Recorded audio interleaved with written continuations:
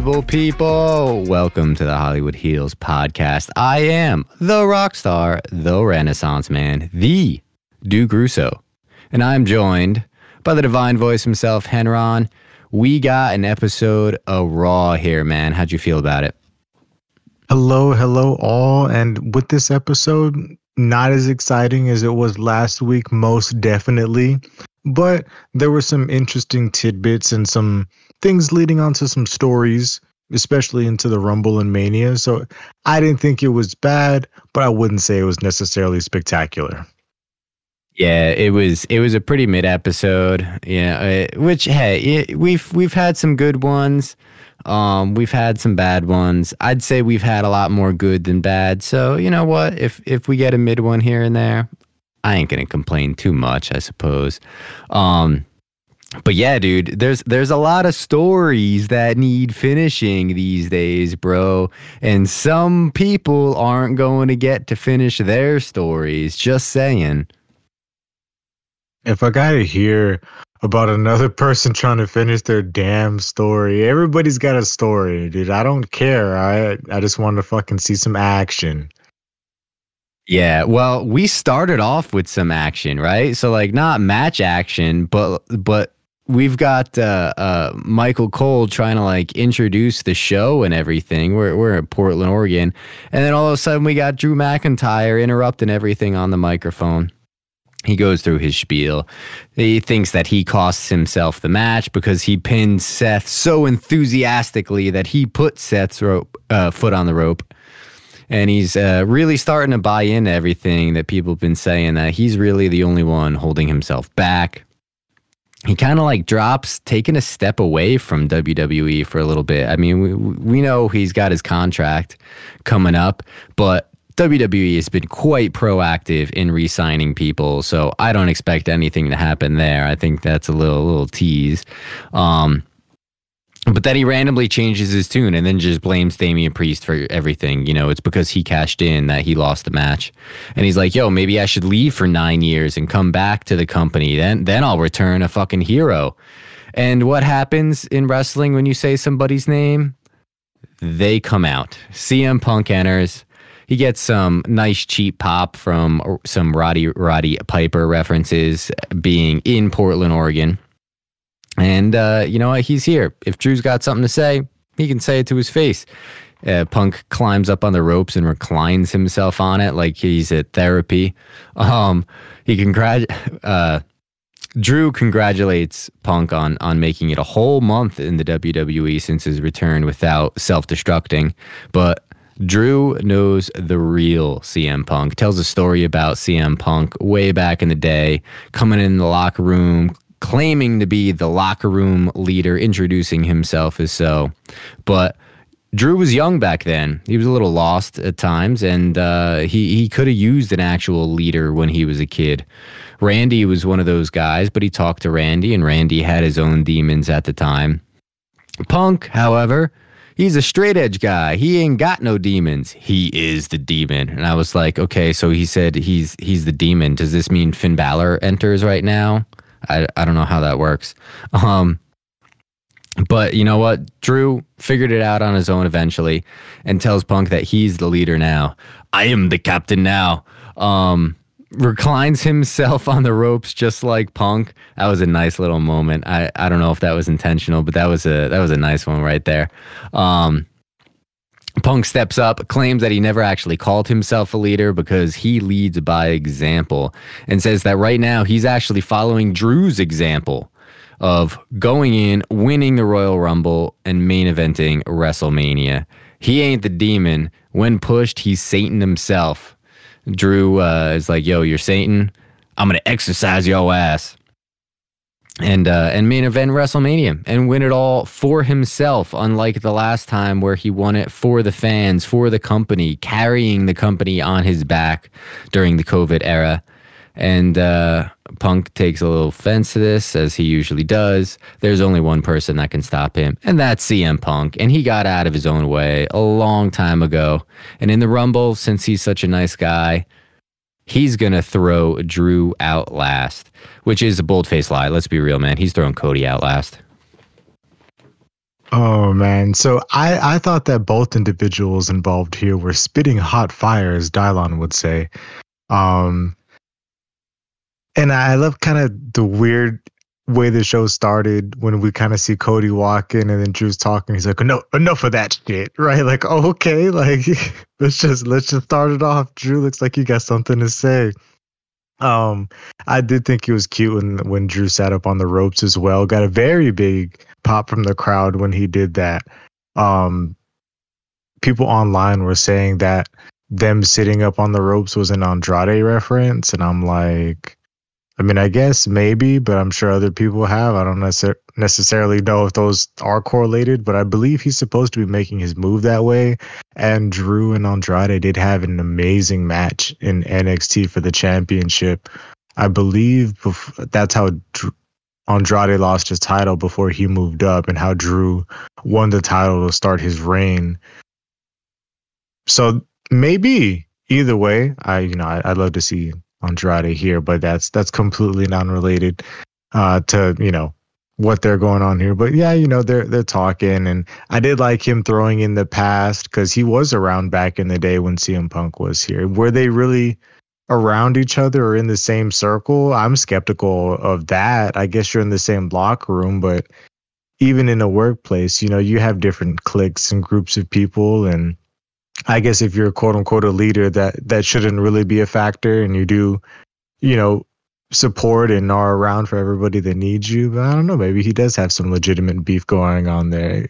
That would be interesting, but we kind of saw this feud as they wanted to push this from when CM Punk first came back at the Elimination Chamber, and not backstage, but after the show, after the cameras went off, Drew storms out. So they're building this narrative, but yeah, CM Punk never did main event Mania or win the Rumble, but Drew did, right? Even though it was COVID era, and I don't think there are any fans at that Mania, which has to suck. Like I can't even, like, it doesn't feel the same, right? Like, yeah, that happened, but it's like they said that, and I was like, damn, that did happen, but like that's not in my memory like all the other moments are, and that's actually like just bad. And I don't know if Drew ever gets that big moment, maybe next year, but I don't think it's this year,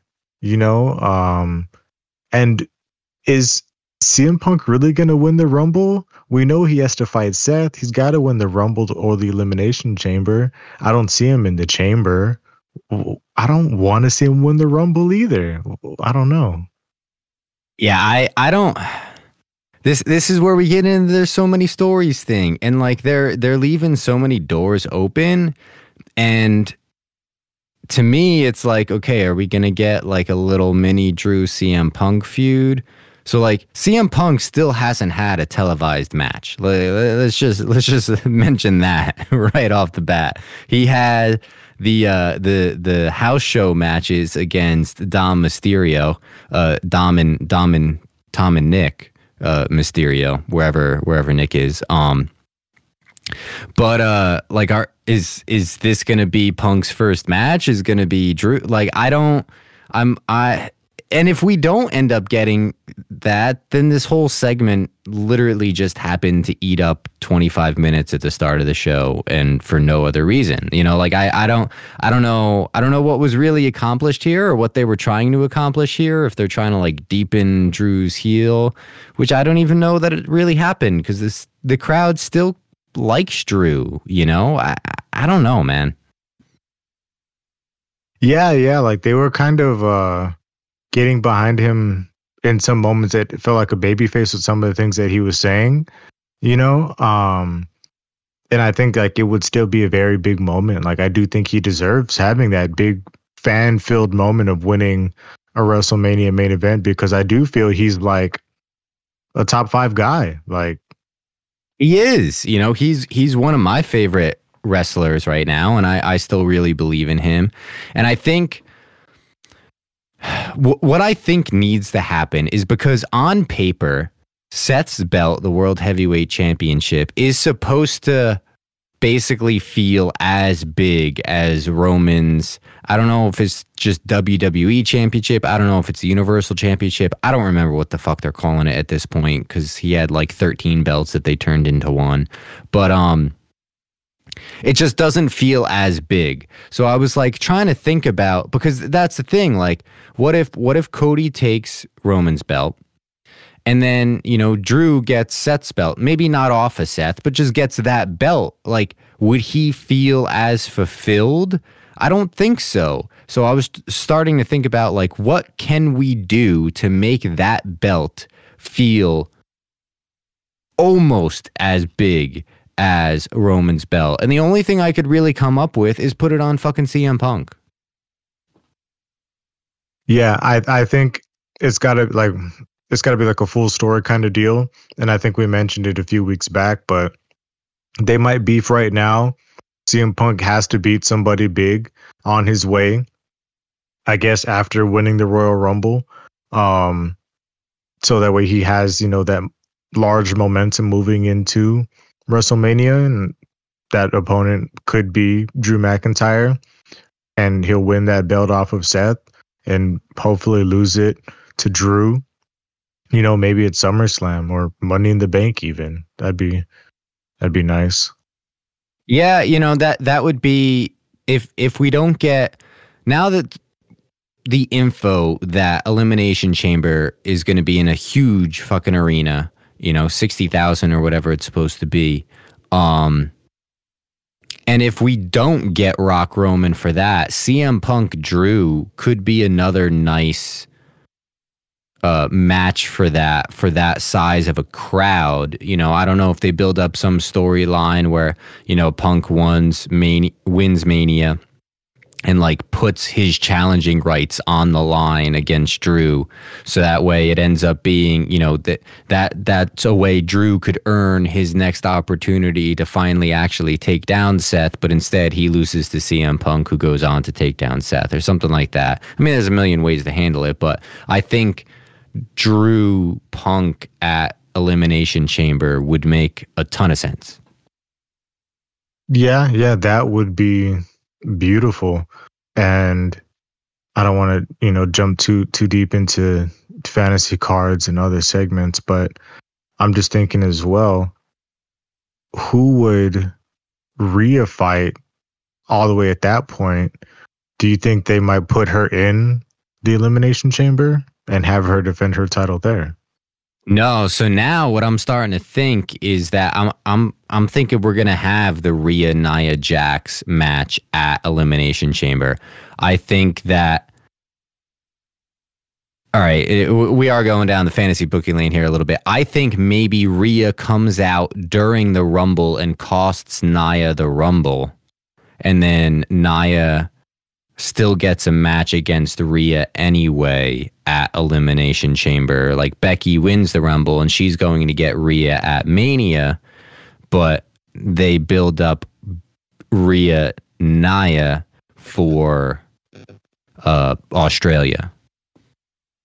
Yeah. And while we're going down this rabbit hole, that was kind of my comments on the CM Punk Drew segment that started off the evening. We're kind of getting into this, you know, Nia Rhea segment, if we want to just kind of knock that out, because there wasn't too much involved with those two individuals on the show, unless you had anything in regards to Drew and CM Punk still. No, I think that's a nice segue. And I mean, it wasn't long at all. You know, Michael Cole comes out in the ring to interview Nia Jax. She ain't shocked she won. You know, breaking Becky's face again, even though Becky was interviewed earlier in the night and is like, yeah, she didn't break my face and maybe she's weaker and, you know, we didn't end each other. This ain't over or whatever. I don't know. But then she threatens to break Michael Cole's face. And I was like, that would actually be pretty fun. Like, I kind of, do we get Michael Cole getting squashed? We don't, unfortunately.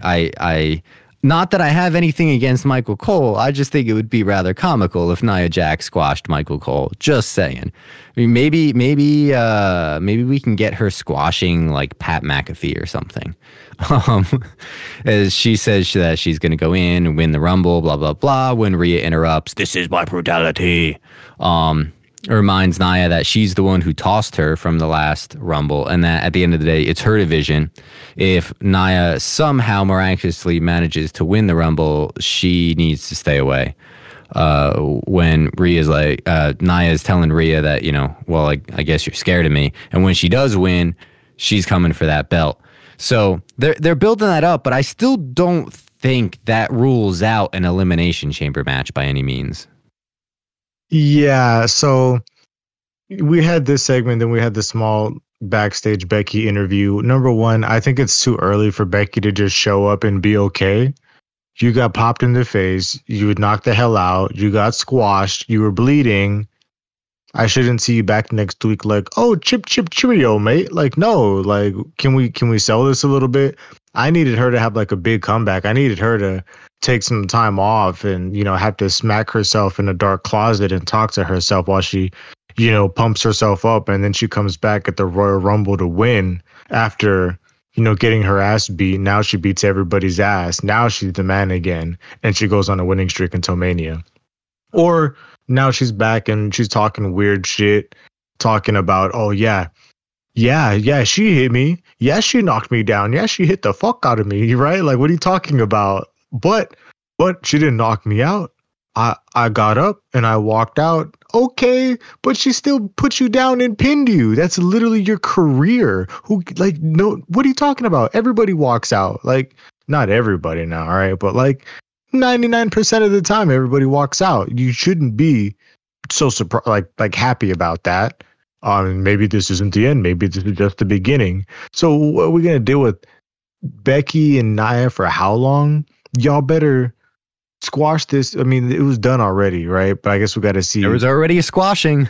We got to see Becky overcome the odds, and like Becky's gonna screw her in the Rumble, and then they're gonna have another fight at Valentine's Day Bash, right, or whatever week. You know what I'm saying? They're gonna have some dumb match. I don't know, but and then she's like, oh yeah, I got up. I walked out of the ring and I went backstage and I signed myself up for the Royal Rumble. And I'm like, I thought you already said that. Maybe I'm getting confused with all the random people talking about it. But like, I thought she was already in it. We were talking about her winning it. Like, that's not a surprise. Like, what? All right, whatever, Becky, go. And then we didn't see her again and she walked off. So like, I didn't feel there was a point in that. There wasn't a need in me speaking that much even about it, but that just kind of bothered me. I feel like that was just unnecessary. They could have cut that out. Then we get to this segment and Cole was out introducing Nia Jax, which that's weird, but hopefully it was all just to set up the line when she threatened to break his face. And man, I was hype. I was like, dude, hit him. Like do it. Like when Seth was talking to Jinder, hit him. No, like, oh God, I wanted it so bad. Give me what I want.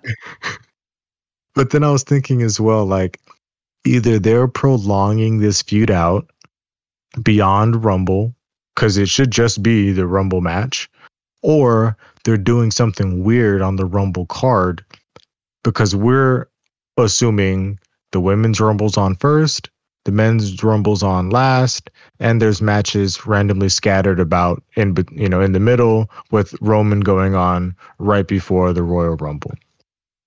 Now, and I don't like that because with the women going first and Nia's in that match and she has double duty against Rhea, then she loses because she's tired and that weakens Rhea as a champion and her victory, and I don't like that. Now, if we had the men's Rumble first, which I don't know necessarily why they would do that, but the first spot is a good slot. And then you put the Roman match on dead last with the women's Rumble right before that. Yeah, the women might feel slighted, but I do feel like those are slots where they would logically put things in. Then you'd have the Rhea Nia match prior or before. Yes, same thing. To the women's rumble, and then, you know, she loses the women's rumble, she has that excuse that I was tired when Becky beats her for that. Oh, it's because I worked double duty and you didn't. I want to challenge you. And then, you know, they end up, you know, fighting again, and Becky gets her win back as she goes on her blaze of fire winning streak until Mania. Now, I don't think this is going to happen, but I would not be shocked if they give Rhea the main event at Elimination Chamber. So I guess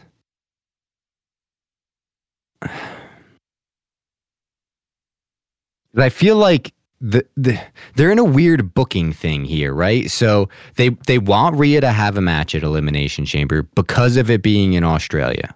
So it really affects her booking at Rumble, and it really affects her booking at Mania, because you come out of Rumble, the road to WrestleMania, and you don't always get defenses between Rumble and Mania for that reason.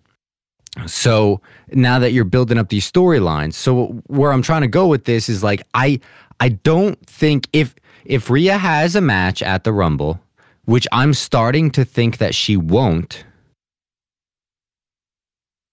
then if she does, I would assume it would be towards the beginning of the show and lower on the card to just try to like hype up Elimination Chamber later. Does that make sense?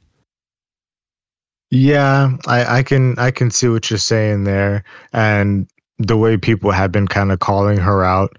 Not necessarily a part-time champion, but she hasn't necessarily had, you know, a lot. You ran through the whole division already.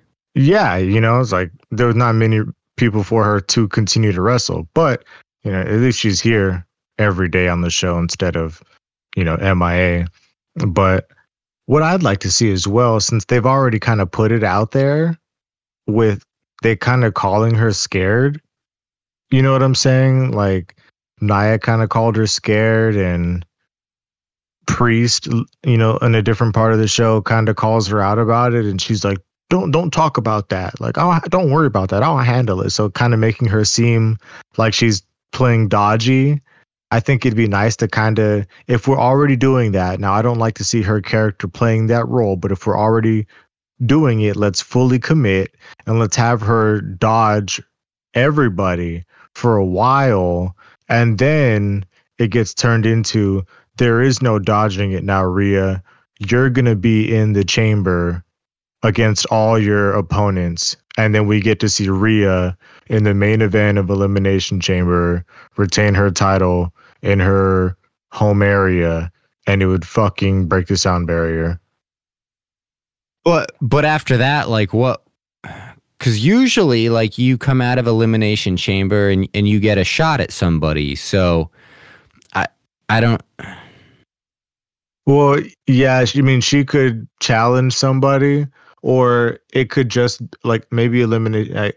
Yeah, we can't take the title shot away from Elimination Chamber, but I feel like He's gonna get a slow, grindy Roman style match at Elimination Chamber, I think. Just to give her a 25, 30-minute match in front of her hometown crowd, and they're gonna eat up every second of it.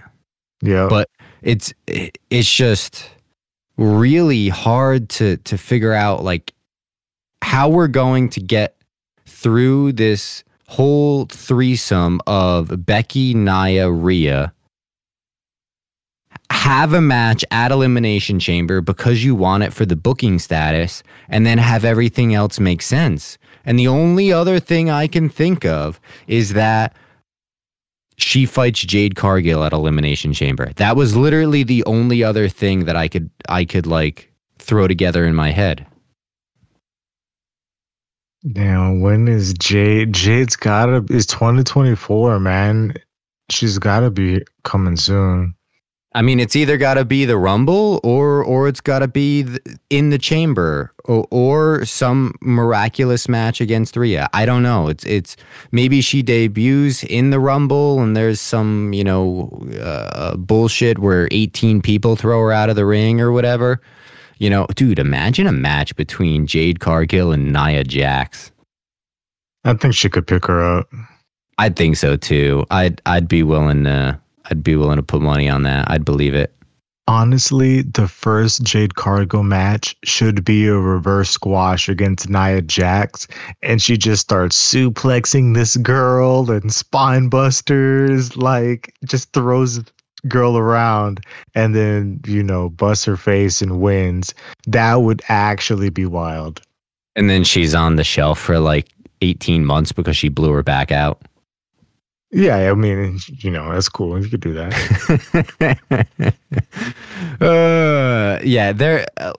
This is probably the most up in the air thing I feel like on the road to WrestleMania for me is just because of the fact that I know that they're going to want to have a big match for her at Chamber, and they're just in an awkward spot on how to handle it. So this is out of everything, even other things that I have questions on, like what are we going to do with Gunther? How are we going to get the belt off Gunther? Is he going to have it at, like, I don't know what's going on there. Out of all of that, this still perplexes me the most about what the fuck we're actually going to do moving forward. Yeah, she's almost in a Roman position. I feel like at least with Gunther, there's always random mid-card challengers, but who the hell is going to beat him? But he surprisingly wasn't here today. I liked the Imperium stuff we had today, though. Yeah, we did. It kind of leads us into the first match that we have, but it was confirmed that Gunther will be returning next week. And then before we get into this Kaiser Kofi thing,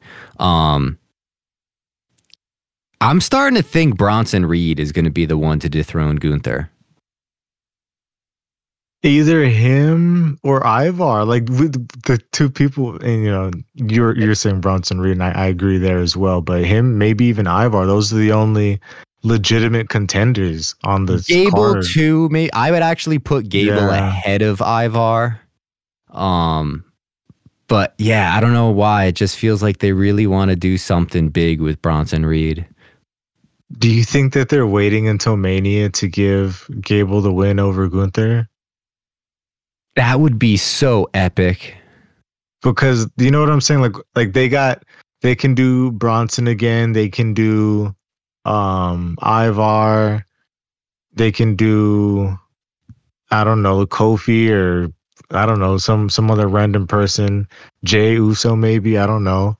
And we don't have to, like 4 people, 3 people, that's already more than enough until Mania. Like, oh yeah, throw Xavier Woods in there. Like you got plenty of things, and realistically, like between now and Mania, how many matches does Gunther need? Like 2, 3?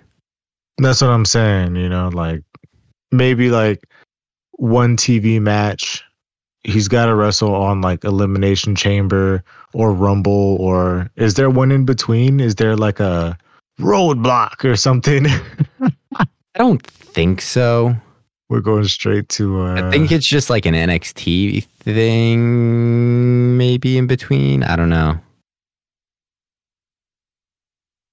I'll have to look at the schedule. But yeah, so we get this is the second match of the night, actually. We get Kaiser versus Kofi. Kaiser trying to get some revenge after Kofi kicked Vinci's head off on accident, who apparently is going to be out for the foreseeable future, probably a couple weeks or whatever.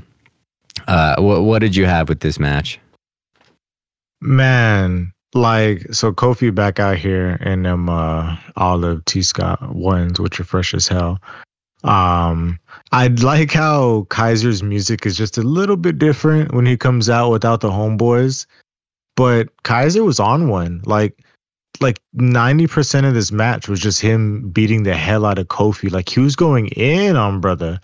And the crowd, I mean, they were hyped for, Drew and CM Punk, and they were hyped for Cody later in the night, but there was some meat stuff going on. But they fucking love Kofi. Like, they were chanting for this guy every moment that they could. And it's not like Kofi's great. I love Kofi, right? But he was not like a lot of the stuff he was doing was anything even of his more spectacular items. Like at one point, they're on the outside. Kaiser threw him into the steps and he jumped over the steps and he ran back, jumped on the steps and hit him with, the double-handed sledgehammer. But he's Kofi, he's athletic because he jumped over the steps and then jumped back on the steps. The crowd went fucking wild for that. Oh my God.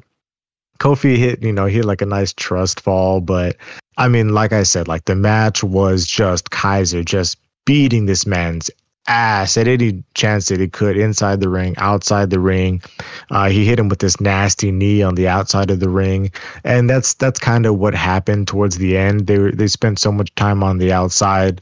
The ref counted to 9 when they were both kind of realizing, oh shit, kind of got to go back in the ring because can't win out here.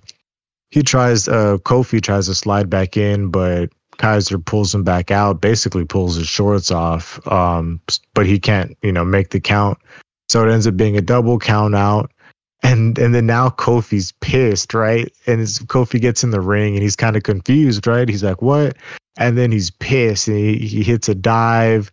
He starts beating Kaiser's ass. Kaiser starts gouging him in the eyes. And I was like, oh shit, is this going to be like, I think it was Daniel Bryan, maybe. Whose eye did they take out on the steel steps? I thought it was going to be something like that again. Rey Mysterio. Rey Mysterio, there you go. I thought it was going to be some shit like that again, like they were going to scoop his eyeball out of his head because they started gouging his eyes and he took him to the steps later, right? But he didn't do all that. And I thought he was going to Braun Breaker him, but he didn't do all that. And Kurt Angle's son was out there, Jason Jordan, and they're trying to break things up. But and Kofi back body drops Kaiser. He's back where they're sitting down at.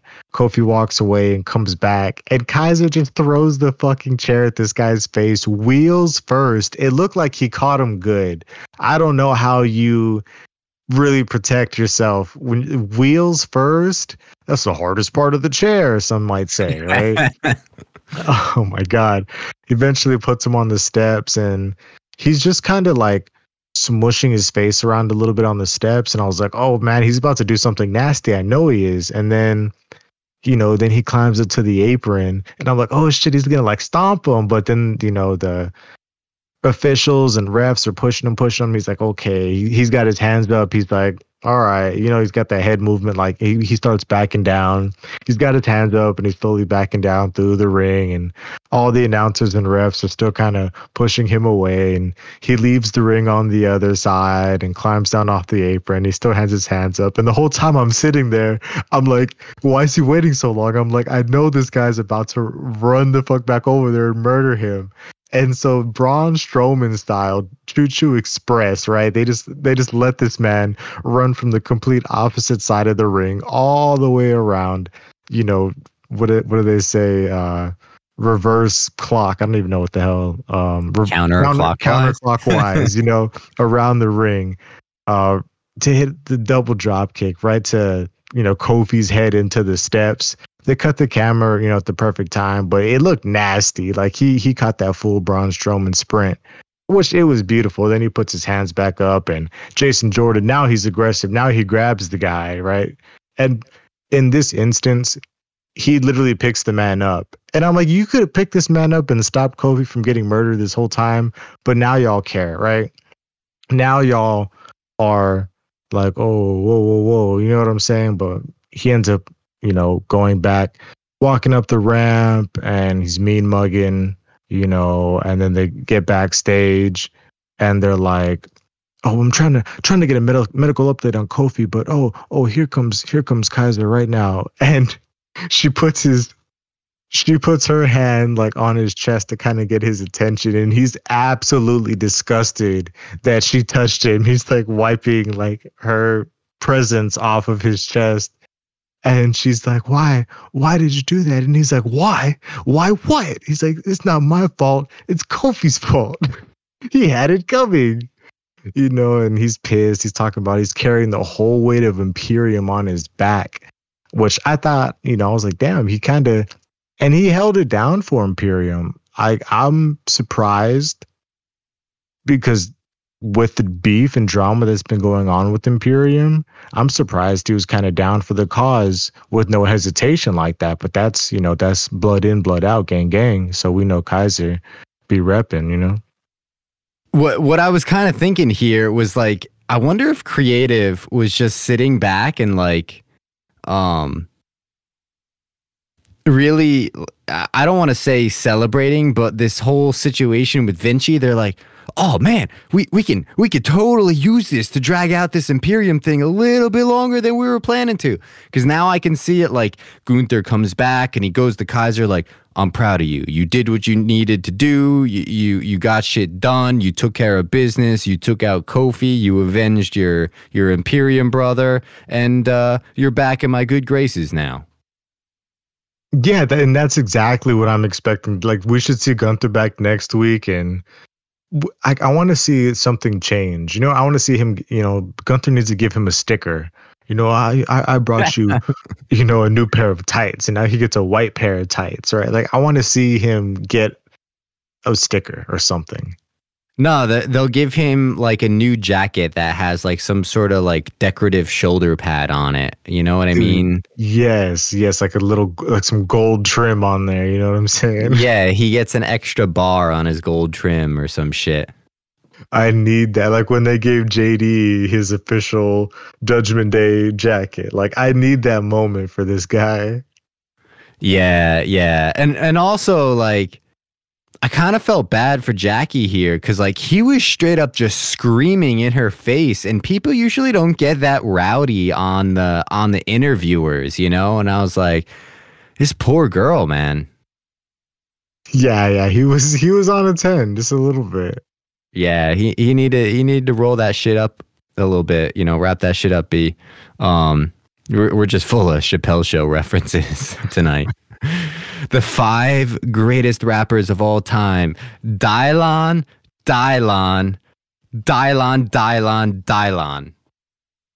That's a classic, man. Oh man. All right, so the match that we had before this, when we're coming out to it, we're gonna have Ciampa versus Finn, which I don't know. I guess it was something that R-Truth set up that they were like last week, and I was like, really? Last week? I thought I watched the last Raw, but I don't remember that shit happening. Ciampa's walking out, and they're like, yeah, we're coming for the tag title belts this year, man. And I was like, you know what? All right, I could get behind DIY taking down Judgment Day and taking the belts off of them, because it sure feels like that time's coming.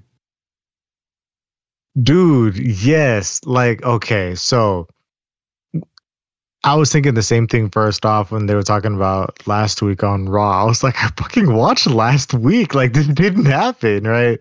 But like, what's his name? R-Truth is like talking to Adam Pearce, and he's with Priest and Finn, and he's like, oh, I set a matchup for you, with Ciampa, and Finn's like, oh no, I don't want that. And R-Truth said, oh, I didn't know you were scared. I didn't know you were scared of Ciampa. And like, Pierce, it's okay, never mind. He's scared. And then Finn's like, oh, I ain't never scared, right? So that's how this all got set up. And they, they're cutting this promo as they're walking out to the stage, which different people online were enjoying, this different little segment of them, walking to the ring before their entrance. And I was thinking the same thing when they were talking about we're coming for the belts. I was like, holy shit, like I could see them actually winning them because they're friggin' hyping them up. Triple H literally loves both of these guys so much. Like Ciampa, they probably go on fishing trips together, like real talk. Like they're probably best fucking buddies. So yeah, I could definitely see them winning titles. I think they need to split the belts though. or DIY needs to actually be active. They need to become Seth Rollins on both brands and just give me a match like on either show every week. Like then I'd be okay, right? Because there's so many teams out there that DIY could wrestle right now, and that'd be great content. Yeah, And yeah, and then one here and there on NXT for shits. yeah, they love him down there. But I do hope they win the titles as well, because that's going to give a nice paycheck bonus to Mr. Jonathan Gargano. Because, God, can somebody get this man a different pair of shoes? All right, he's still out here in these Spider-Man ones. All right, bro. Like, he's not even in ring gear or anything. He's just in casual gear. Like, somebody, I get it. He's probably one of those guys that, you buy a pair of shoes and you just wear them. And it's like, yeah, it's just my pair of shoes that I just wear every day. They're comfortable. I like them. Cool. That's Either great. that, or he loved them so much he bought 8 pairs of them.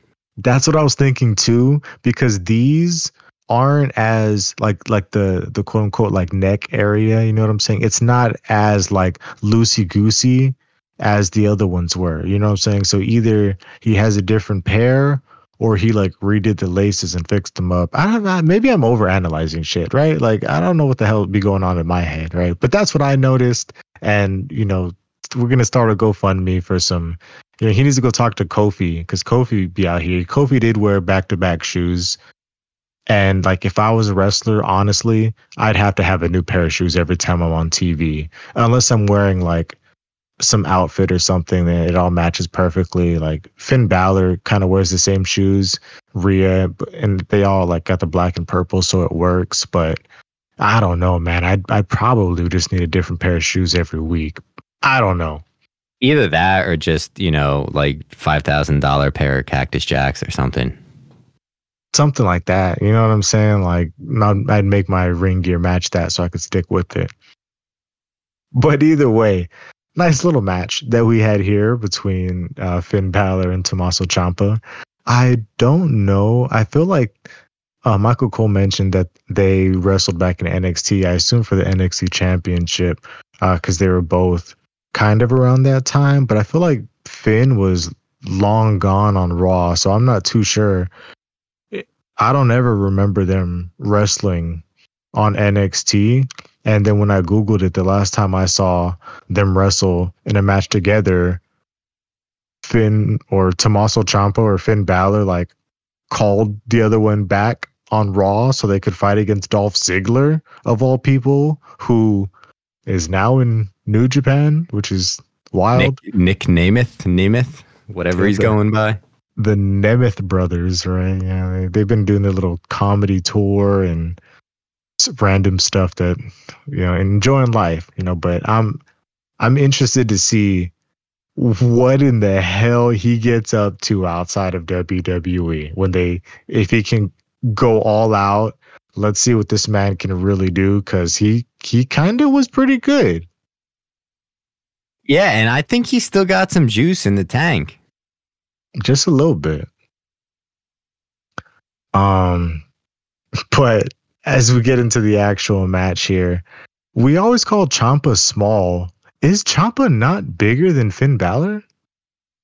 I don't think Ciampa's that small. I mean, Gargano is small. Ciampa, I feel like is like a nice supple wrestler size. Not Drew McIntyre, not Bobby Lashley, but not Johnny Gargano, not JD McDonuts. Yeah. I think just because maybe it's in my own head, but I just feel like NXT and being around Gargano, he just kind of gets put more in that small person class, and then he's out here, and I'm like, this fool bigger than Finn Balor, first ever Universal Champion and shit, like Grand Slam Finn. My apologies on incorrectly calling him. And then I like how Michael Cole's like, yeah, Grand Slam Finn, he's won, the NXT title and the Universal title and the tag team titles and the Intercontinental title. And I'm like, we know what Grand Slam means. Like, all you had to mention was NXT as well. And I think we got it from there, Cole, because he didn't mention, the US and other ones, right? He stopped, right? Yeah, I mean, I don't know who this new guy Finn Balor is. Oh my God. But this was fun. Ciampa hit a nice reverse DDT at one point, countering that little, 1916, elbow drop deal that Finn Balor be doing. He hit a nasty running knee into a big Project Ciampa, which is like that power bomb onto the double knees. Always looks disgusting. He took the knee pad down, getting ready to take this man's head off, but Balor reverses it, sling blade, drop kick, misses the coup de grace, and then now we get Priest up on the apron. And this was kind of part of the story of the match because Priest tried to distract him earlier, didn't really work. Ciampa went outside at one point, and Priest got in his way. And we can see, the size difference between Priest and Ciampa at this point. Ciampa just kind of gets back in the ring. And at this distraction here, when Ciampa slides in the ring, Finn Balor just jumps across the ring 8 feet to hit him with the double sledgehammer, and then Ciampa kind of stops and looks at him and then rolls back out, and then Finn just hits the mat and is oh no, and I'm what the hell was that, bro? Why did you think that was gonna work? Finn has been on another level. I think he's just having fun out there. But as we get towards the end of the match, Priest is up on the apron. Ciampa goes and he hits him, but Priest just kind of stares menacingly, and it doesn't really do any damage to him. We get Gargano over there as well, and Gargano kind of pulls him down off the apron, and then Gargano gets put up instantly into the Razor's Edge and is about to go through the table, but Ciampa has to get out of the ring to come save him. Ciampa then, goes to get back in the ring. As he's getting back in the ring, legs over the middle rope, gets the middle rope kicked right into the crotchticles, and, he's damaged from there. Finn Balor is going for the outside in suplex, pulling Ciampa from the apron. But as he's doing that suplex, Gargano grabs his foot, which causes Ciampa to essentially fall on top of him, allowing Ciampa to actually get the 1-2-3 on Finn for the victory here in this match. And they were not happy about that. Yeah, they sure weren't. Let's cruise through some of this Judgment Day stuff, because I have some overarching Judgment Day things and Rhea things and whatnot that I kind of want to go over. So we had a beautiful Judgment Day tribute by R-Truth. It was all comedic stuff. I'm not gonna recap all the stuff. It was pretty fucking funny. It's that's where the Tom and Nick Mysterio thing. I don't know who Nick is, but he's my brother anyway. And then, most of all, the saying of Judgment Day is live, laugh, love, y'all. It was fantastic. And then they immediately cut to the Judgment Day clubhouse, and Priest is like, all right. Obviously this stuff needs to end, but that was pretty good. That was pretty funny. And when the time comes, he'll be the one to handle Truth. And meanwhile, they're all kind of bickering now, and this is kind of a thing that's going on in the Judgment Days. They're all just kind of bickering with each other, and Rhea's like, "Yo, I hope you guys are ready for DIY." And Finn's, using a bunch of acronyms. They're gonna need MRIs, EMTs, XYZs. I don't know. After he gets done with them, but as Priest points out, they also need to handle Drew, and they need to handle Nia. But you know what? Right now, JD also needs to handle Miz, which is what we had coming up next. So yeah, some interesting stuff in the Judgment Day. After we do the Miz match, I'll go through my Judgment Day thoughts. Yeah. My only thoughts on this little segment here from them backstage and R-Truth. God, R-Truth is so good, man. This video, I was dying. The baby pictures. Talking about when I was born and the doctor held me in my arms, I said, "Doctor, one day I'm going to be in the Judgment Day." Stop, dude. I was fucking dying. He was photoshopping himself into, Judgment Day title photos, holding the 24/7 title, which doesn't even friggin' exist anymore, which is even better. And I like how they had some legitimate Judgment Day pictures. When the hell did they take that like ugly sweater vest photo? Like these fools really just out here on the road, just hanging out. I like how they're actually just like hanging out together. I think that's great. Tom and Nick Mysterio, great. I don't know. I never met Nick. That was classic. The fact that he said Judgment Day, we're always here if you need a shoulder to cry on. The live, laugh, whatever, that got me. Because I thought he was going to change it up at the end and be like, live, laugh, and domination, or I don't know. I thought he was going to go into, emo mode or something. But no, he stuck with it. And man, and then they cut to the locker or the Judgment Day locker room. And they're using that old TV. People online are saying that was the same old TV that Truth had given them from a few weeks ago. And I don't pay that much attention to detail. I did note it was an old big back TV, but I don't remember the style that he gave them. Priest loves it. Everybody else is pissed. Finn is again on one with his acronyms. DIY talking about they're going to need CPR, an MRI, and an EMT when he's done. Rhea tells Priest not to worry about Drew. Rhea tells Priest to shut up about Nia Jax. I'll handle it. And now it's all about JD. So that'll jump us right into this little JD mismatch. And it was more fun because R-Truth was just he just randomly came out there at some point. I think he was just in the crowd. I don't know where the hell he came from. Miz was playing into it. Miz would point at R-Truth and the crowd would cheer. Miz would point at JD, the crowd would boo. And I think this was the first time in a long time that I can ever remember that I've seen Miz wrestle and not talk. Because I swear every time he's out there, he has to say something either before or after the match or a backstage segment or anything. You know what I'm saying? I don't remember him talking at all. But he made the most of his minutes. We get the yes kicks, by the Miz. We get some kicks by JD. It's just more of, a little back and forth match. Not super eventful. JD kind of, taking over here and there. And just random, R-Truth involvement to kind of perk the match up. The crowd started chanting JD sucks, and R-Truth is like, oh no, JD, I'm cheering for you. I'm cheering for you. And JD's like, you better be. And one weird moment where Miz was trying to play into the crowd, and he told the crowd, he did like this, put the finger over the mouth and tried to get him to quiet down because I guess he was going to kick him. And I think what he was trying to say was like, I'm going to kick this guy so hard, it's going to be loud, and I want you guys to hear it.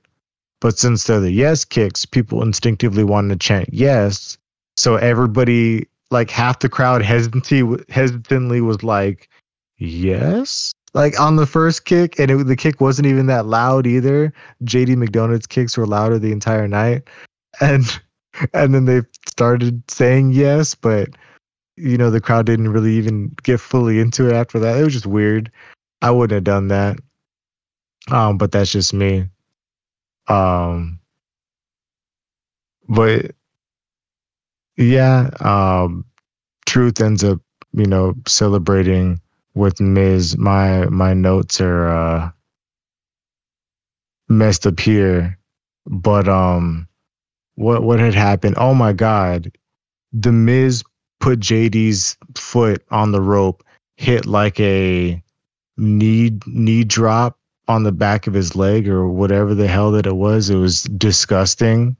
And then just kind of starts kicking the back of his leg, and JD is selling like crazy. He's literally hitting backflips as the dude kicks the back of his knee.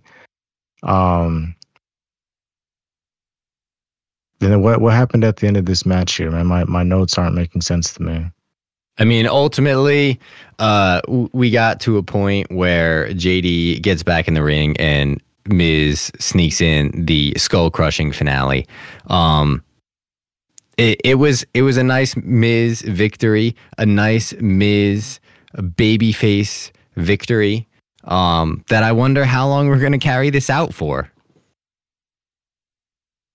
Yeah, like I thought he was kind of on his way out, with this whole Gunther, and maybe they were going to give him a final run with the IC belt, and now he can't even challenge or win for it. And maybe they're just keeping him warm.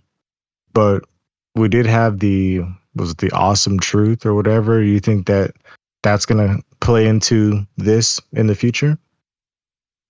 I think so. I mean, they seem to make that a pattern, right? Of like, okay, you get 3 matches against JD and Dom, and then you win those 3, and then you get a match against Finn and Priest, and that just seems to be how it goes. So they already had 1 match against JD and Dom, so just 2 more to go, and then they'll be on to Finn and Priest. Which could be really interesting as well, because that would just be great comedy, watching R-Truth being like, it's just friendly competition, guys. We earned it, or, some crap like that. And we'll keep the titles within the Judgment Day, and they're going to be like, you're not in it, and neither is The Miz, right? Or it'd be fun stuff there. But, yeah, that would definitely be interesting. Priest definitely has beef with, or should have beef with Truth, because technically when they were all like talking about we got to handle our Truth, Priest was the one to be like, don't worry, when it's time, I'll handle him. So interested to see what happens there. Yeah, obviously we'll get that match. And then I'm thinking, Finn and Priest will still have the titles whenever the Awesome Truth gets their match. So maybe they'll hang on to it a little bit longer. I don't know. Maybe they'll drop it at Mania. I hope they drop it before Mania. Maybe they drop it at Elimination Chamber. I don't know. But that'll be pretty fun. But yeah, so overarching Judgment Day wise is like, I feel like Rhea's attraction is too undeniable. Like, everybody is drawn to her, and she needs to be a babyface, like, relatively soon, I would say. And I don't know. I don't know whether we're talking Mania. I don't know whether we're talking SummerSlam. I don't think it'll be before that. But imagine they turned her face at fucking Elimination Chamber. Oh my God, that would be so brilliant. But like,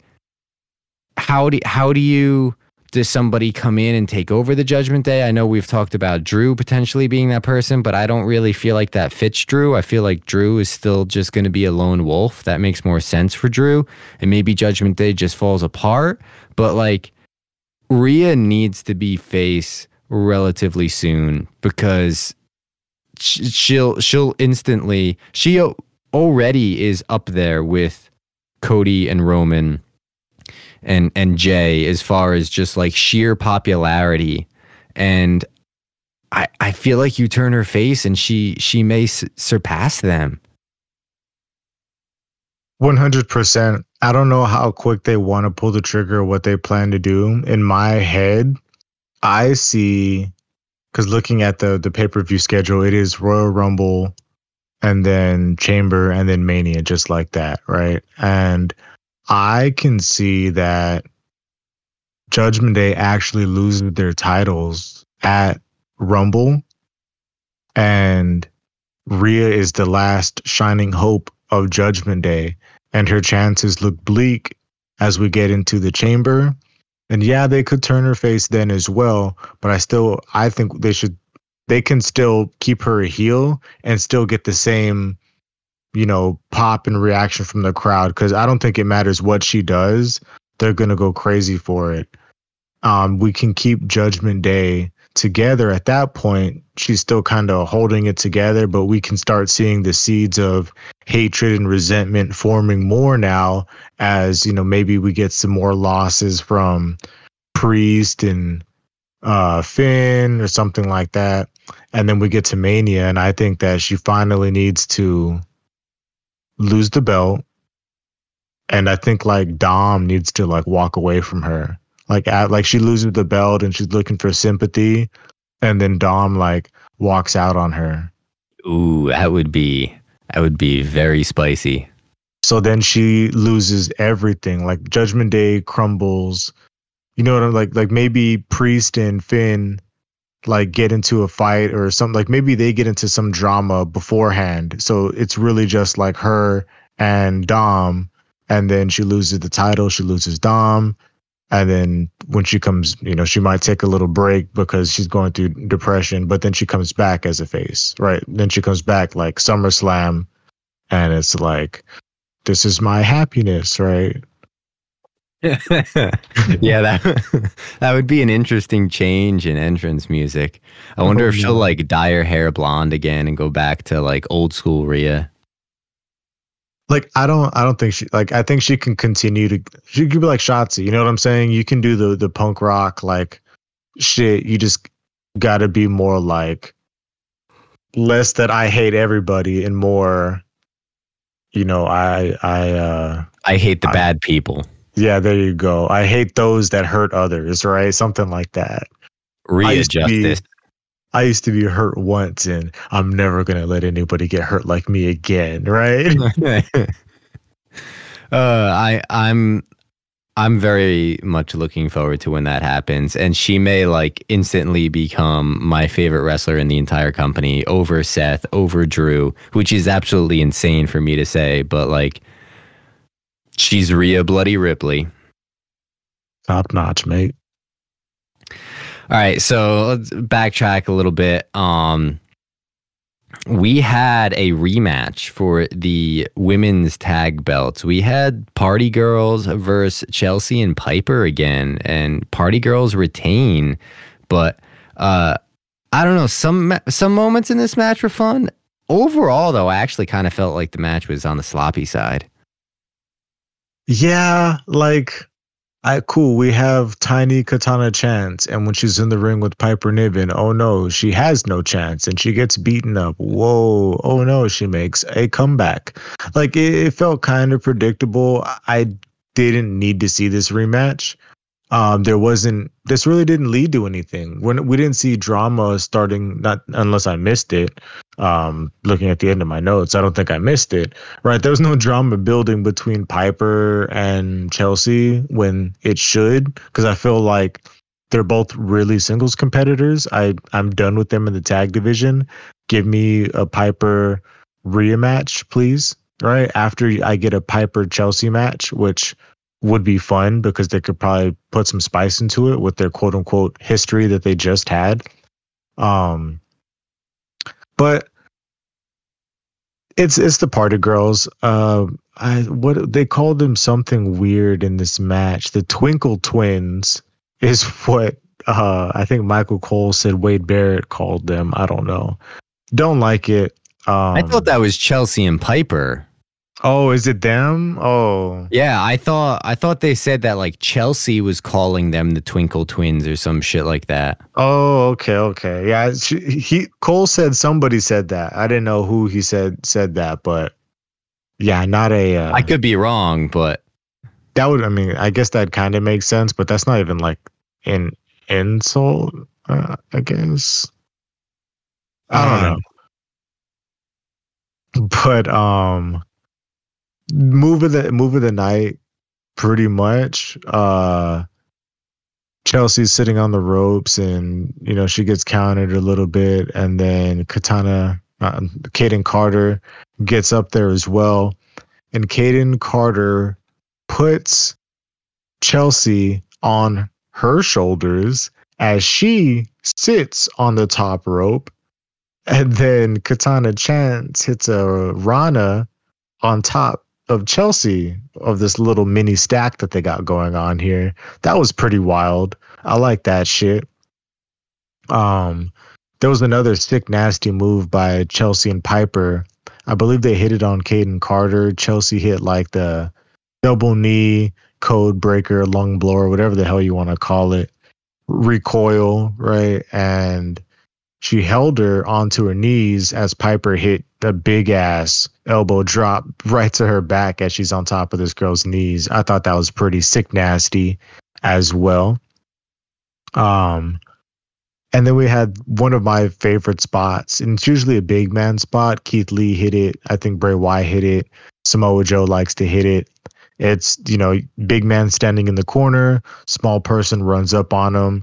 They get caught in the big Uranagi and slammed, to the mat. Piper hit that, and I hope she continues to do that. I believe Nia Jax was doing that as well. I think that anybody with size in the corner should hit that because that's such a quality move. Mistake of the night is it looked like they were about to hit Katana Chance with the Vader bomb. I believe it was Katana. Either way, it doesn't matter. One of the party girls. And Chelsea's hyping her up. She's literally pushing this girl up the ropes. She's hyping her up. She's like, yeah, hit it. And Piper is so hyped up. She's looking at the crowd. She's not paying any attention to Chelsea or what's going on behind her. And one of the party girls saves the other one who is laying on the ground, pulls her out of the ring. And as she falls out of the ring, she grabs the foot of Chelsea, who then falls down where she was laying as Piper then hits the Vader bomb, coincidentally taking out her own tag team partner. And then we got a top rope code breaker from Katana Chance, and they hit the keg stand for the 1, 2, 3. I was most shocked that Piper was visibly distraught after accidentally hitting Chelsea. I figure she would have been like, I've been waiting to do that. Right. But she indeed squashed Chelsea Green. We'll get the Chelsea Piper match, hopefully relatively soon.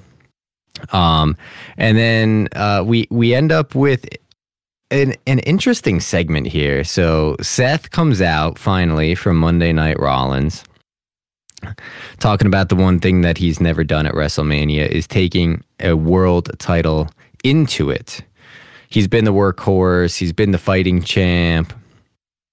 And he asks who he should face. And obviously we get some CM Punk chants. And he's like, in his dreams. When we get an interruption from none other than the modern day Maharaja, Jinder Mahal. And you know what? I've got to admit it. And I've got to give him some credit here. Jinder, he's not at the top, but he does deserve to be in the best suit game conversation that we have. Does he not? I literally was gonna say that. I was gonna say we need to add him to the list because he was low key stunned a little bit. Yeah, and he has been. It's just we haven't seen enough of him, and he's always been in this manager role with Indus and I don't know. But he starts verbally abusing Seth and the crowd, and the whole time Seth has this look on his face of just like, who the fuck is this guy? And I'm like, well, that's something he's clearly got in common with Tony Khan on the short list of things. Jinder is tired of being discounted and forgotten.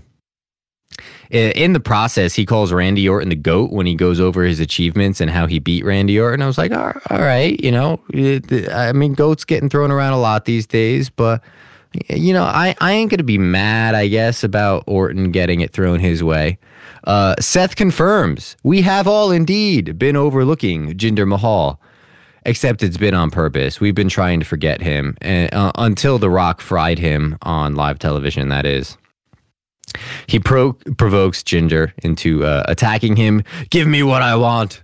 They brawl for a little bit. Jinder avoids a stomp, escapes the ring, and we're getting Jinder Mahal versus Seth freaking Rollins next week for the World Heavyweight Championship. What the fuck? My God, this just reminds me of when we had, I feel like it was like a Backlash or something, and it was Randy and Jinder, and I was like, why the hell is this guy back? I get it, he's jacked, right? Cool, great, but he's clearly on the juice. And then he beat Randy, and it was just the worst thing ever. I think the only reason that was good was because that's when we got the backdrops on the announce table being a thing, because Randy was just tossing the Singh brothers And I believe there's like a story where like Randy like tossed him and it looked so bad that like the Singh brothers called their dad after the match, and like Randy was there like on the phone with them to like let him know like, hey, we're okay. And I'm like that's so crazy. Like that's how bad you were tossing these poor kids, that you know their fucking parents were worried about them. That shit was wild. But I mean, Jinder was kind of spitting. Don't hinder Jinder was kind of the meme from back in the day. But he was kind of spitting some low key facts as he was talking. And say what you want, he did beat Randy Orton. And now we get to have a mediocre match between Seth and Jinder. And it's like, I don't think anybody would have cared. I don't think anybody would have even talked about it. Nobody even cares that the fact that he was, you know, got the rub from The Rock. But this social media stuff, I think it made this match actually matter more. I agree. My only thing here is like I worry because like you said, Jinder's thing before was he was fucking jacked, and he's kind of not fucking jacked anymore. So like remove that from the situation, and he just has like he lost his only redeeming quality. So to I guess recap what we've been poking jokes about is in AEW, Hook did a promo where he called out Samoa Joe and basically wants to challenge Samoa Joe for their world championship. And I guess there was a lot of rage. I don't like live on AEW Twitter a ton. I do, as I've said, I do love AEW. It's just that's a lot of fucking wrestling to watch. I mean, if you keep up with both companies and all the shows for both companies, you're watching wrestling what 6 days a week. That's a lot of fucking shit. I got shit to do. So I tune in and out, but I guess there was like outrage over this, you know, with people saying, you know, Hook doesn't deserve the match or doesn't belong in the ring with Samoa Joe. And, you know, I'm definitely familiar with Hook and obviously very familiar with Samoa Joe. Definitely really like Samoa Joe. And, you know, I guess part of it's the size difference maybe, or, you know, if you want to get technical, I don't know, is Hook even a heavyweight, you know, type of thing.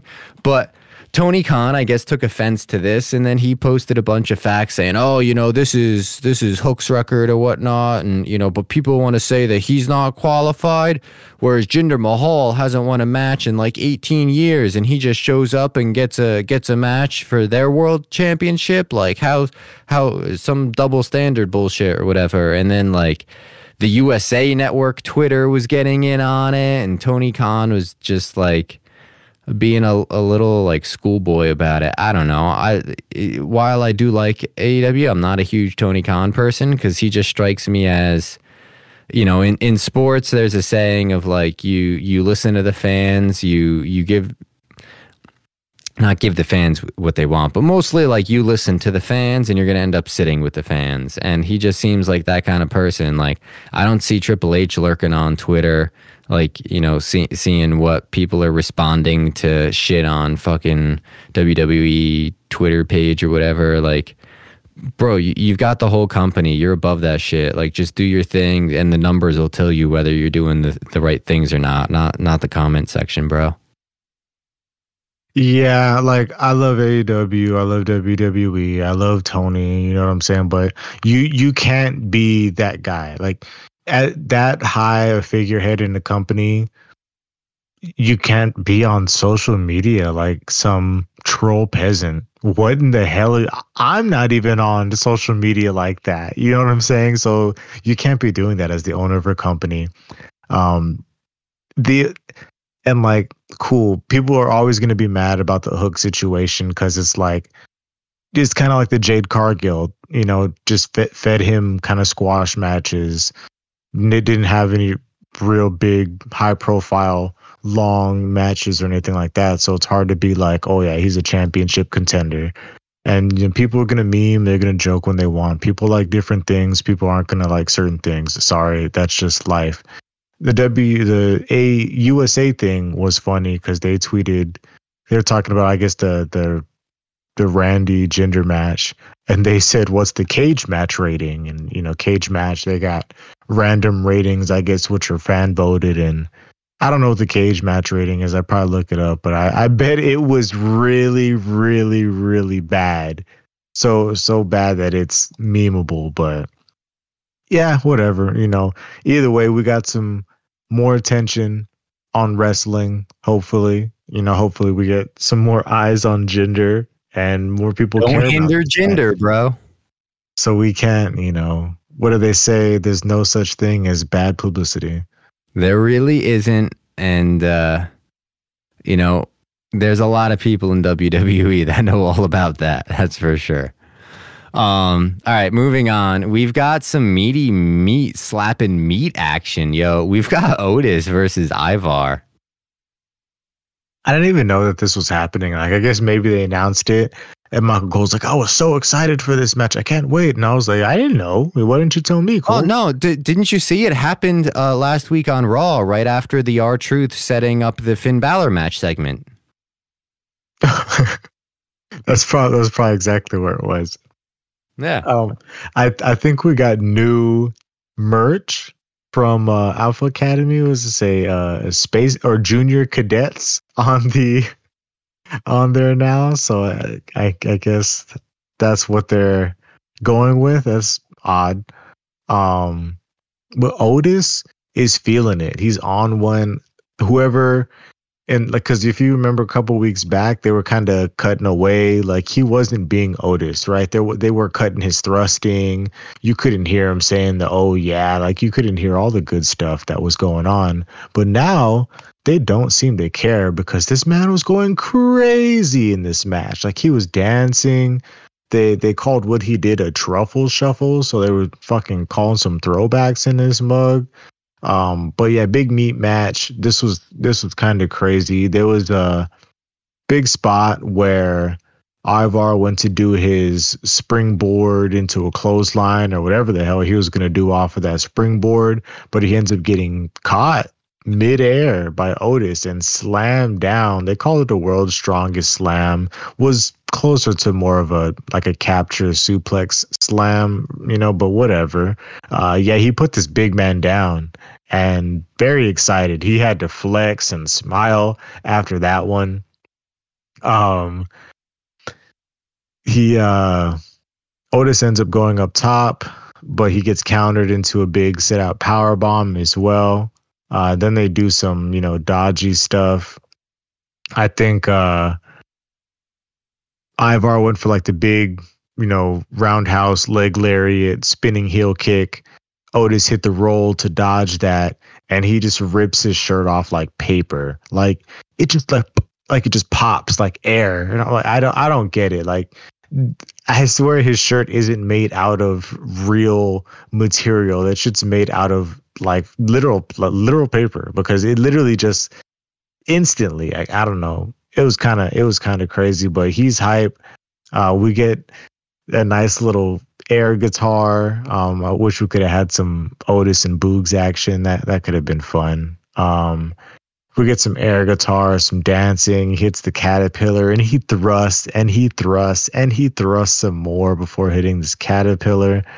Eventually we get the spinning heel kick to land on Ivar after he dodges Otis by hitting a cartwheel, and then he eventually hits his doom sault moonsault off the top rope for the 1, 2, 3. Yeah, Otis was thrusting his heart out in this match, man. I was all for it. Like you said, I was waiting for the camera to pan away, and they never did. They showed every thrust, and I was like, all right, now we're on board. Now the Triple H era is truly here. Like, real talk. Like, it's a new year. It's his show, and he's like, let them thrust. They love that shit. Yeah, I'm looking forward to more of it, and it looks like we'll get more, because after the match, Akira Tozawa jumps in and is trying to pick a fight with Ivar and gets thrown out, and I don't know, maybe we're gonna get some more out of it. Usually I bitch about things that are drug on a little bit too far, but this is one I'm not going to complain about. Yeah. I still feel like Ivar needs a tag partner because, maybe a tag match against Eric will come back at some point, no? I thought I thought he was supposed to be out for like a while. Like I didn't remember, nor do I keep up, right? But I thought he was supposed to be out for like I don't even know if they gave a date, but no, it sounded. I mean, I think he had like neck surgery or something. So, yeah, I mean, he's going to be out for a minute, but that gives him time to have another match with Akira, and then another match with Otis, and then eventually a match with Gable Sensei. There you go. It should be and then another match with Big Bronson. And speaking of Big Bronson, before we end up in our main event tonight, we've got Jackie interviewing Jey Uso. She commits the cardinal sin, man. She says Happy New Year after January 7th. In case you were unaware, that's actually a law, punishable by decapitation. Is that it after January 7th, you just can't be saying that shit no more. But she asks him about his resolution, his quote unquote yeetolution. He's going to be a champion. That's what's in store for the Yeet Man himself when Big Bronson Reed pops his face in there to basically be like, yo, don't get in my way. Yeah. like, okay. Interested to see them tussle. I feel like if we go down, you can go to ancestry.com, I feel like if we follow the bloodline, they're probably somehow Oos related because he sure did call him Oos when he told him to stay out of his way. But that should be fun. I don't know where this will go, but I guess this will be something to help promote another big top level heel on the Raw card. Because if Jay wins this, he's going to be put back up on top. But honestly, I don't think he's going to win this. I think they might give this to Bronson so that way they can hype Bronson back up so that he can actually do something. See, I disagree here because as what was Jay's last match? It was Jay versus Seth, and obviously he had to lose that one, but I was also kind of bitching because like it's been several months since Jey Uso won a singles match. So I think this is a perfect opportunity to have Jey Uso win, beat Bronson Reed, and then we finally get one of the things I've wanted is move Jey Uso on to Gunther. Yeah, and that'd be nice to get a Jay Gunther. That could be a Royal Rumble. That could be a Elimination Chamber match. So I'd fully support that. And that's a pretty believable person to take the title off of Gunther. So hopefully. But all right, so we've got our main event. Before we get to the main event, there was a segment earlier in the show where Jackie tries to interview Cody, but it just ends up in a brawl backstage. And then, our main event tonight turns into a street fight between Cody Rhodes and Shinsuke Nakamura. And they had like different cool little match graphics as they were, talking about Cody versus Shinsuke Nakamura. And instead of just having, the pictures of two people, they had like some cartoon drawings. I swear that Cody looks like Okada in his drawing, but no, that's just me, right? I don't know if anybody goes back and looks at that shit. I see Okada in that shit. But yeah, it turned out to be a street fight. And the first thing I thought when they said that this was going to be a street fight, I said, we better fucking see Shinsuke Nunchaku Mora fucking do some work in this stupid match, right? And I think it's a street match as well. So I was assuming we were actually going to get like the end of this fucking crap because just like Cody said, this should have been over. So I agree with you, buddy boy. But the match, was just kind of and then Shinsuke started talking shit, making his own promo, talking about Cody, I need you to set me free. I need you to awaken me. And I'm like, I thought you said that you were gonna set Cody free. I thought you were gonna awaken Cody. Like, am I backwards on what you were talking shit about? But whatever. We get into the actual match, and it's a street fight, and we get, we want table chants pretty early on. I thought maybe we'd get a match without that, but at least it wasn't the entire match. At least I only really noticed it like once at the start, and I didn't really notice it after that. We get a random broom to the face of Cody, which, disoriented him and distracted him enough to stop him from pursuing Shinsuke Nakamura. Shinsuke eventually gets the kendo stick, which I'm a huge fan of. Love a good kendo stick. It always looks good, sounds good when you actually hit him with it. And they were both laying in some good shots here.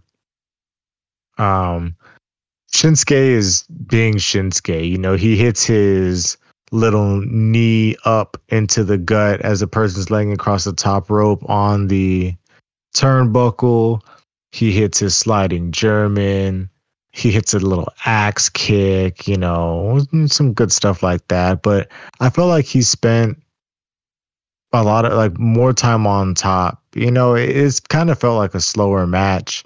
We get some more action. Cody starts to make a comeback. He hits a power slam, hits a disaster kick, and then he gets the table. And now we're getting hype. You know what I'm saying? Because now he's got the table. We know action's coming. And then all of a sudden, you're like, he's looking around because he doesn't see where Shinsuke went. And Shinsuke went and got the nunchucks. And he starts beating Cody's ass with the nunchucks. And I was very excited about this.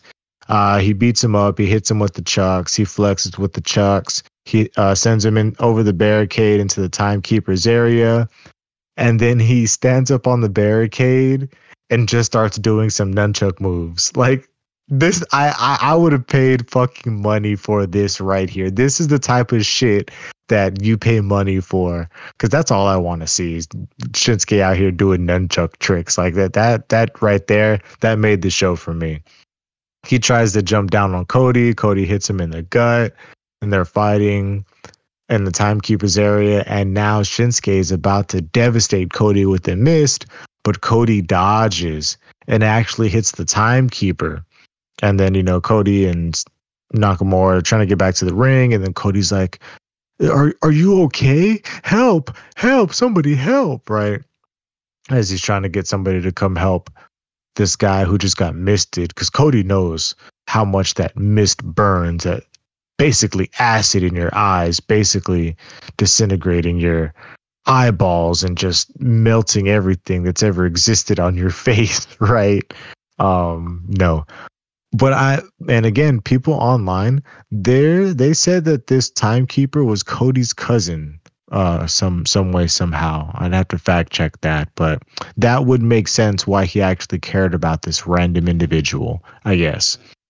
But while he's distracted, being so careful that he is, he gets hit by a chair that Nakamura has now found.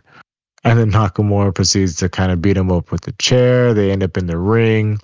Nakamura puts the chair in between the ropes in the corner. They end up getting into a little tussle before Cody sends him face first into that chair now, and it looked like he fucking popped that chair. It looked kind of nasty. But here we get the Cody comeback. We get some bionic elbows. He sets up the table, but then Shinsuke counters with the headbutt, puts Cody on the table, and drops a double knee through Cody through the table for a 2 count. Shin gets another table, leans it up in the corner, starts doing his shit, catches a sliding German, flying knee for a 2 count. Now we get a Kinshasa attempt. Cody reverses it with the super kick and a pedigree for a 2 count. Gets the Cody cutter for a 2 count. And then he tries the crossroads. Shinsuke counters that into a pin. Cody gets out of that. We get another Kinshasa attempt that Cody dodges once again, Matador style, sending the Flying Bull Nakamura right into that table he set up into the corner. He's done. Cody grabs him. Crossroads. 1, 2, 3. We're on to the next chapter in the story. Yes, we are. I don't know. This was a generic ass street fight to me. I honestly didn't really enjoy it all that much. It was kind of, like I said, generic. But there are two things that I have about this. One is that I'm worried that this isn't over because Cody Rhodes only used one Crossroads, and we know that a feud isn't over until he hits you with 3 consecutively. So I'm concerned there. 2, did you notice that when Shinsuke went and got the nunchucks, there was a purple bandana with them? And I'm like, is there some sort of hidden meaning here? I didn't see the purple bandana. I missed that one. Yeah, there was, because we don't see him actually get them, I don't think. But like, it looked like where he went to go get them, and then later when he tossed them down, because he like did some shit, and then he like had a perfect opportunity to continue beating Cody's ass with them, and then he just put them down instead. When he put them down, he also put them down like right on top of the purple bandana, and I'm like, things generally are not coincidental in WWE. There's very few coincidences in something that's scripted. You know what I mean? Like, Santos Escobar coincidentally left the brass knuckles for Logan Paul. You know what I mean? Like, there's always little Easter eggs like that. And I'm like, I just wonder.